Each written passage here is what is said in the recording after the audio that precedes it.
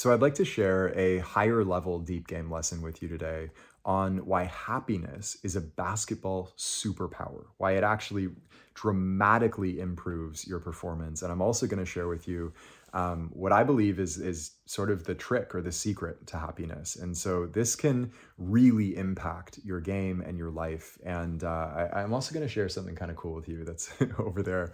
But what I want to do first is tell you a really quick story about this. So when I was getting recruited by a local college coach, we had a really good relationship, and he had been recruiting me since early on in my high school career. Um, I was there. I guess I was in 10th grade or 11th grade at the time, sophomore or junior year, and I was in his office, and we're in this recruiting meeting, and at a certain point he cracks this joke and I break out into a smile, and I'll never forget this. He goes, "Hey, don't do that. Stop smiling. Don't do that. Don't do that. If you start smiling, other coaches are going to see it and they're going to want them to play for you." And it struck me. I was like, "Oh, I must not look all that happy all the time when I'm on the basketball court." And not only that, but it sort of began the process of my realization that, oh, coaches want to be around happy players. Like, they want to be around people that are pleasant to be around. And my like serious demeanor, my grave demeanor of like taking pride in my suffering and my struggle as a basketball player, that wasn't the nicest thing for coaches to always be around. And so he kind of pointed this out to me in a funny way. But it really struck me. And his assistant, who actually, his assistant at the university later became my AAU coach. And he said something to me. I've shared this in the Deep Game Masterclass, so maybe you recognize this. But he said, "You play like you have a dark cloud over your head." And I was like, oh man, it's sort of like getting cold water splashed in your face. One of those statements that like just woke me right up. I was like, oh wow, that grave, serious demeanor isn't doing my game any favors. And it took me a really long time to realize just how much of my mental energy was tied up in not enjoying the process that I was in. Or more accurately, I'll say, not allowing myself to enjoy the process that I was in until I achieved the goal I wanted to achieve. I thought that I had to suffer, that I had to be like never satisfied, never happy until I reached the goal. Otherwise, I wouldn't be motivated enough to actually do what it took to reach the goal. And so I used my suffering, my unhappiness sort of as like a tool for motivation to actually like propel myself towards the goal. This was a huge mistake, a huge mistake. Okay. And what I realized later on, I want to share something with you really quick, but I'll share something else. I'll share something else first. So, what I realized later on, and especially as I've worked with players within the Deep Game program, what I've realized is that we see this with guys like Luka Doncic and Steph Curry and late career Kobe Bryant when he was really enjoying the game. And LeBron has kind of always been this way. But it's actually the players who take the most joy in playing who play the best.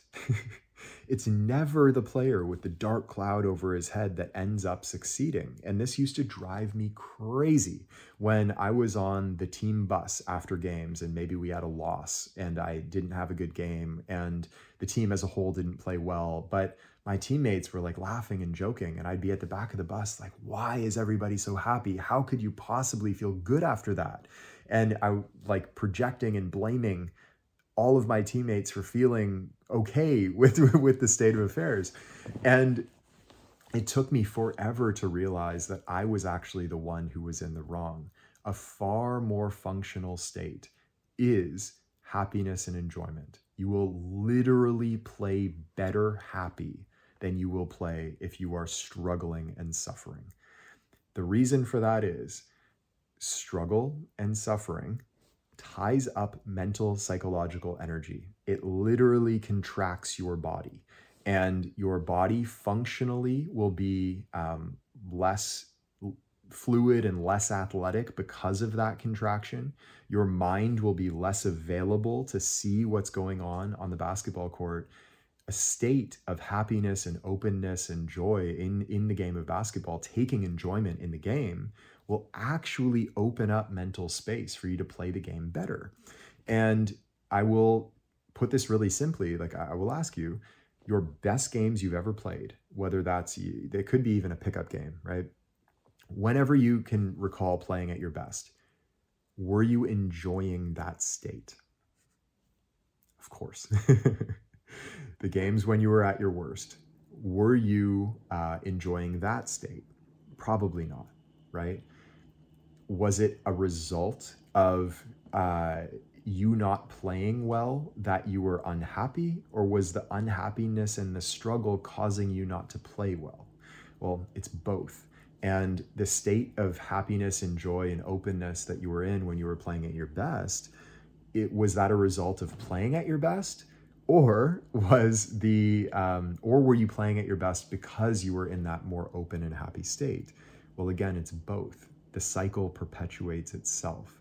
So the more happy you are on the basketball court, the better you will play. And the better you play, the more happy you will become. And the reverse is also true. So I want to get into, I want to share something with you that I haven't showed in the past, but I'll take you over here. I have this wall of traveling photos from over the years. And I want to share this one with you. Hopefully you can see that, okay? I am sitting on the side of a boat in Bali. And I'm on this little island in Bali. And this is one of the first trips I ever went on myself. And before I went on this trip, I think I was like 23 or something like that at the time. And so I hadn't done a lot of traveling, didn't really know what the world was all about, and hadn't experienced different cultures. But before I went to Bali, I heard all of these different things from people saying like, well, Bali's a third world country. The people there might not be so nice. It might be a little bit dangerous in spots. You got to watch out for yourself. And, I heard the whole narrative. This turned out to be like so far from the truth. It changed my view of reality fundamentally. When I got to Bali, and especially on this island, it's called Gili Trawangan. When I got to that island, what I saw were, yes, people who were not as affluent and not as financially well off as the people in the Western world where I grew up. There were often entire, like multiple generations of families in these huts with no floors, just like earth actually on the floor. No doors, no windows. They had like thatched roofs out of bamboo leaves, and they're like living in the jungle and fishing for their food. And they probably were making like $1 a day between all of them. These were some of the happiest, kindest people in the world that I've ever met to this day. And I still remember there was like this on that island over there. There was this group of guys who were around my age, maybe early mid-20s. And they just hung out on the beach all day long. They kind of ran this little beach bar, and we'd go up and talk to them, and they rented out like snorkeling gear to tourists like me. And they had almost nothing, and yet they always had the biggest smile on their faces, and they were so welcoming and so kind. And one really startling thing happened actually that I'll share with you. I'm just remembering it now. But I was snorkeling one day, and I ended up, I didn't realize at the time, but I ended up leaving this wad of cash and something else, maybe a camera or something like that. I ended up leaving it at that beach bar, and along with my, what do you call those? The like flippers. So I ended up leaving my stuff anyhow at this beach bar, going back to my Airbnb that I'd rented out. And the next day I'm walking down the path, and this is an island where there's no cars and there's no paved roads or anything like that. It's all dirt roads and jungle and, surrounded by ocean on all sides. This guy from the beach bar comes running up to me with that wad of cash in his hand and my camera. And he comes running up to me. He's like, hey, you forgot this yesterday. Not a single dollar was missing from that wad of cash. And again, this is somebody that I was told, by family and friends, and oh, you got to watch out for these people. They don't have money, so they might be like out to steal from you. And nothing could have been further from the truth. They were so kind and so happy, like visibly happy, that it blew my mind. And what I came to realize, it was this perfect example. We'll go back over here. It was this perfect example of what I've now come to call unconditional happiness. And this is where we get kind of deeper into the lesson here. Unconditional happiness is happiness independent of conditions. They had none of the things that most of us rely upon for happiness, like money and status and success and the achievement of our goals and, a floor underneath us and windows in our house, literally, like their shelter even and their food. Basic survival necessities weren't always met. And yet they were the happiest people I have ever been around. And like not faking an ounce of that happiness. It was so plain, clear as day to see just how happy they were. So these people essentially chose to be happy independent of external circumstance. And because of that, I would venture to say, I would venture to say that their quality of life on average is actually, all things included, like psychological, mental, emotional quality of life, is better than the average North American person that I grew up around. That's pretty stunning because they had almost nothing financially and like materially. And I'm kind of reminded right now of this quote from Dave Chappelle, who shared this on, I believe, the Joe Rogan podcast recently. And he said something along the lines of, he knows, he put it this way. He said, half of the world lives on less than $1 a day, and half of them are happy. He said, I know 20 billionaires, and every single one of them is miserable. This is Dave Chappelle. I don't know if those statistics are factually correct, but you get the point that he's making, right? The most financially successful people that he knows are the most miserable.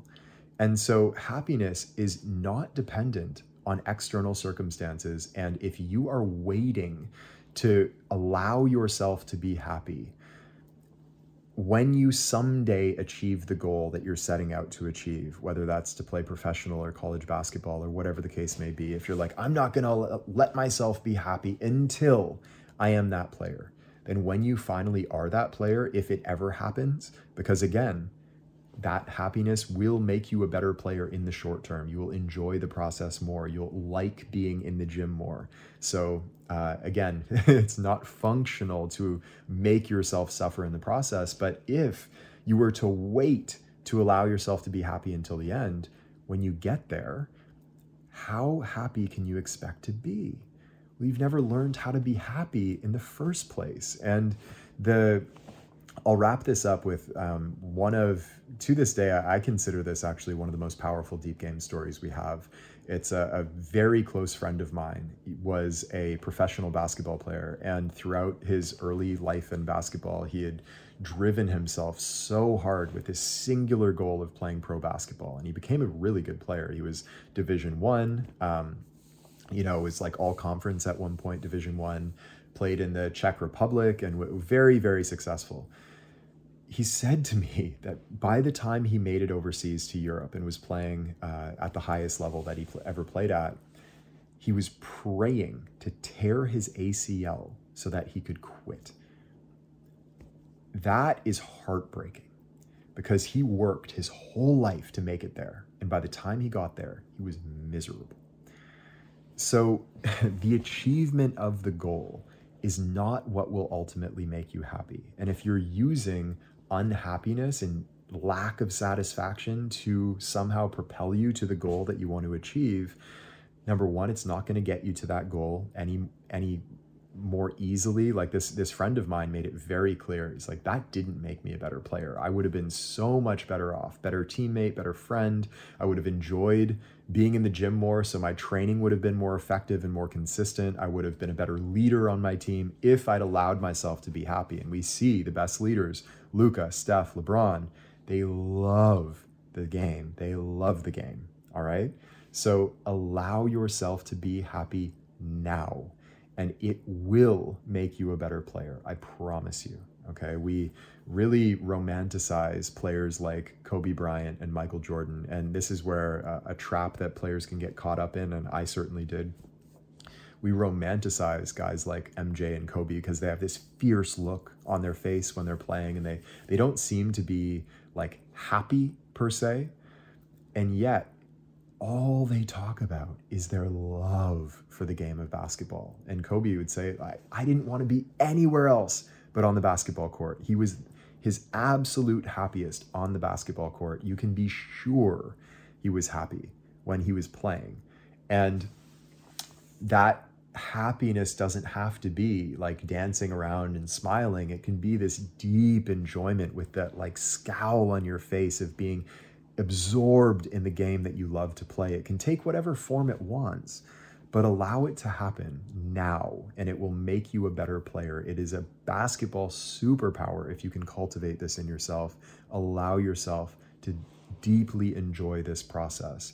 And that is essentially why we play in the first place, right? So the take-home point, I know we spoke about a lot here, but the take-home point in this episode is just to let yourself be happy now.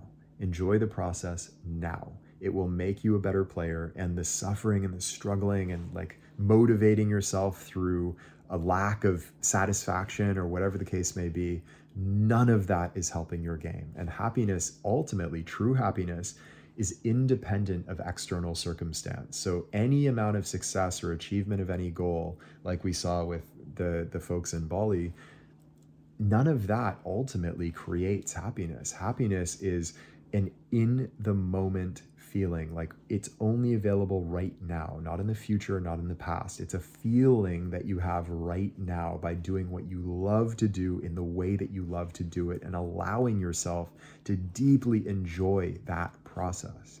Okay. So this is one of my deepest wishes, and one of the reasons actually that I do this work in the first place, is to give players like you and, you know, younger version of me, if he could see this, I'm sure it would have changed his life, to give players like us permission to finally just be happy on the basketball court.